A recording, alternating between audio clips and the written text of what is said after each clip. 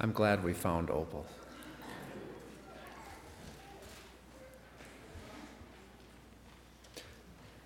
Today is Ash Wednesday, when we ponder the fact that we are dust, and to dust we shall return. When we inevitably wrestle with the question of our own significance in the scheme of things. I mean, think about it. What if that's all there is in the end? Dust. What if that's all we are in the end? Dust. At a time when science increasingly commands our attention and shapes our imaginations on a whole host of topics, climate change notwithstanding, it's worth asking what we have in the end if all we have is a scientific worldview. Perhaps all we have is the reduction of people to the physical matter that makes us up. We are, scientifically speaking, made up of a handful of elements on the periodic table. When we have breathed our last, we take the form of dust. This is not a newsflash, I understand. But as human beings who struggle with our own significance in a vast universe, this is not exactly good news. Seems to suggest a rather meaningless existence. Why do we put it first and foremost, front and center at a Christian worship service? No one has put this better, the transient, fleeting nature of our lives. At least no one more lyrically than the rock band Kansas in a memorable song a few years ago. I don't know, was that in the 90s or right after the turn of the century maybe? Dust in the Wind is the name of the song. Let's listen to that first verse and look at the words.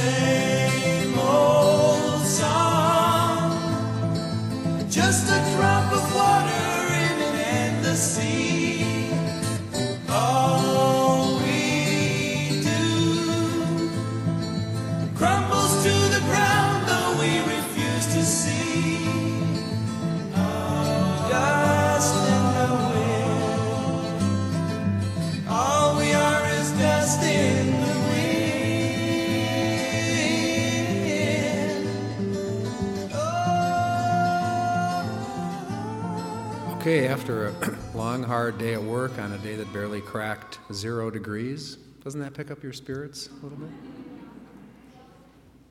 bit? Nope.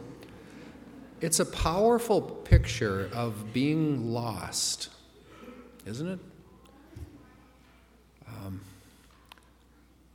But what if the wind that's referenced there, the dust in the wind, is actually breath?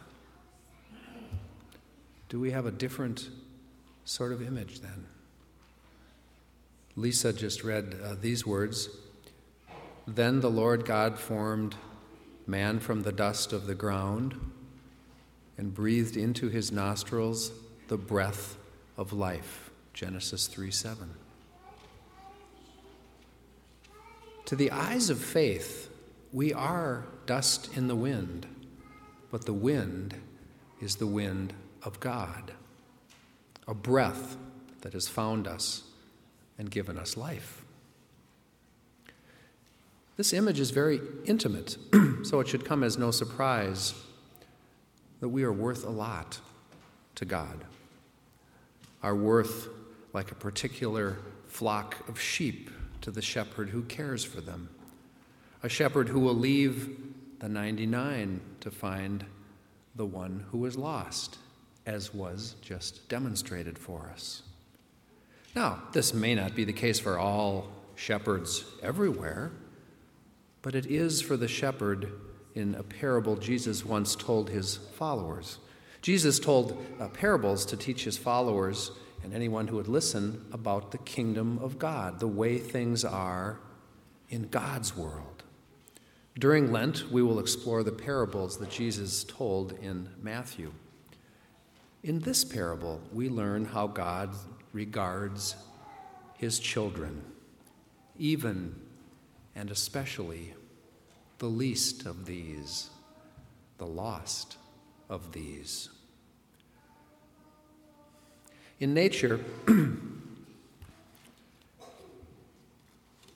the sheep who is lost is probably gone forever. In God's kingdom, that sheep is priceless. Big difference. Like the difference between nature's wind and the wind of God. In a world defined only by science, a world flattened by facts and physicality, the wind finally does scatter us as worthless dust particles in the wind. But in the kingdom of God, we are members of a community formed by the breath and providence of God. And in that kingdom, in that community, no one remains lost. The shepherd, who symbolizes God's love in Jesus, will drop everything, even leaving the 99, in order to gather in the one who is lost.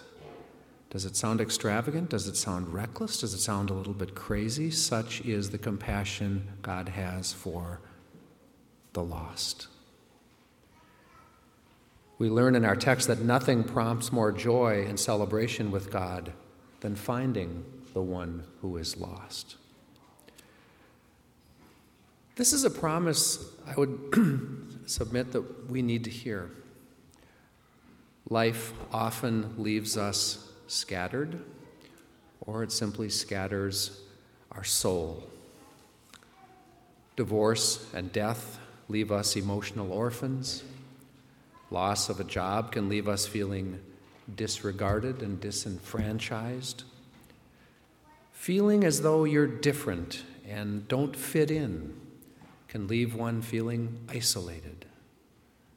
Losing one's way in life, for whatever reason, can make us feel just plain lost. For those plagued with shame or guilt, our self-worth can feel like so much dust scattered to a random wind. To all of us, and it is all of us when we're honest, in our various forms of lostness and isolation, tonight God tells you that you are dust in the wind of God, a wind that does not scatter but gathers up, a shepherd who seeks the lost. This is the way God's kingdom works. But of course, today is Ash Wednesday. None of this changes the fact that we all will still die and literally, physically become dust. Is not death the journey where no one can follow us and find us? Theologian Karl Brodden has written a little book entitled Jesus, God's Representative and Ours. In it, he explores the theme that Jesus is our representative and our advocate, always, a voice on our behalf, especially when our own voice is faltering. Well, as Broughton points out, in death, we literally have no voice. We have been silenced. That is like being lost from the flock with no hope of being gathered again. Yet even then, when we have been silenced by death, Jesus, the Good Shepherd, finds us and speaks for us. He speaks for the uniqueness of our identity, for the incomparable worth of our person. In so doing, we are dust reanimated by the wind of God. We are the lost sheep who will return. As the great hymn, Amazing Grace, reminds us in the very first verse, I once was lost, but now am found. Singing this in the form of a prayer, please join me if you like. Amazing grace, how sweet the sound that saved a wretch like me. I once was lost, but now am found. Was blind, but now I see. Dust in the wind? Maybe. But what a wind it is. Amen.